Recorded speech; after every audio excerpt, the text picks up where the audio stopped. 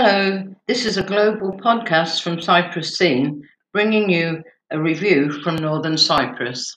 By Ahmed Abdulaziz. Right now, the sporadic fire in the Antalya area is taking its toll.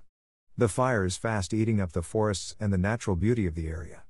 This is not all though, the fire has already started affecting the daily lives of the people in the area. Antalya, and the surrounding areas, known as the paradise for tourists, are now being directly hit by all that's going on there. Indeed, with temperatures so high when anything can burn due to any simple excuse, the chances of torching the trees deliberately also cannot be ruled out. Looking at the photographs and chasing the news of the ongoing Antalya fire, I recalled the time when a huge fire had taken over a big part of the Five Finger Mountain range. That was a terrible period that people in the TRNC had witnessed and felt the brunt. Here I would like to share some personal experiences of those days.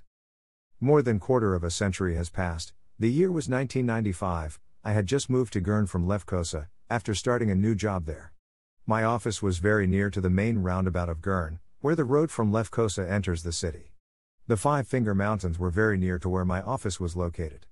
The house where we had recently moved to was at a walking distance from there. A family guest was coming from Pakistan, the very evening when the fire had started. Everything was calm and fine at Five Finger Mountains when I passed through to go to Erkan Airport in the evening.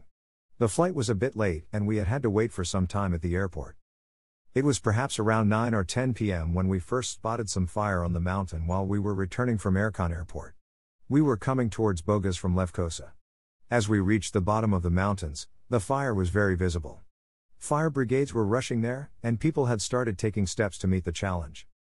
As I drove further up the road and passed through the point where there is a picnic area on the downhill side and St. Hilarion on the other, there was a fire on the upper side of the mountains, by the road that we were driving through. At some point the fire had moved to the lower part of the mountain, after crossing the road. The fire brigades were everywhere. The police had started closing the road, and I was perhaps the last one who was allowed to go through. There was no other vehicle behind my car, as the police had stopped all traffic on the road. As I moved ahead, some people, most probably the firefighters, waved me to stop, but I had already made up my mind to cross that part of the road as quickly as could. I had already understood that if I stopped at that point I might not be able to reach my destination that night. My family in Girne was waiting for me.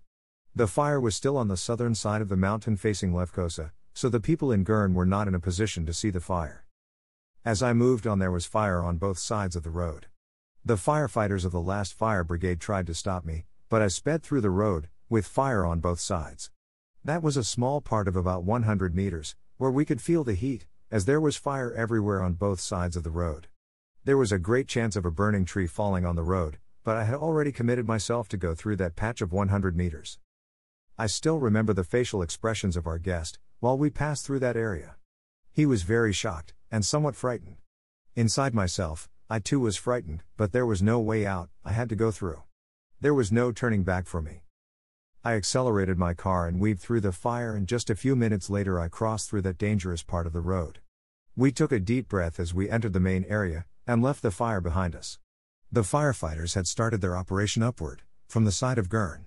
There was no traffic except police cars and fire engines. Mine was the only vehicle on the road. A few minutes later we arrived home. Our guest had returned back to his senses, and I had too. Still now, after a lapse of over a quarter of a century, whenever I see any news about mountain fire, in my mind I relive the whole incident. I wish never to face such a situation again in my life.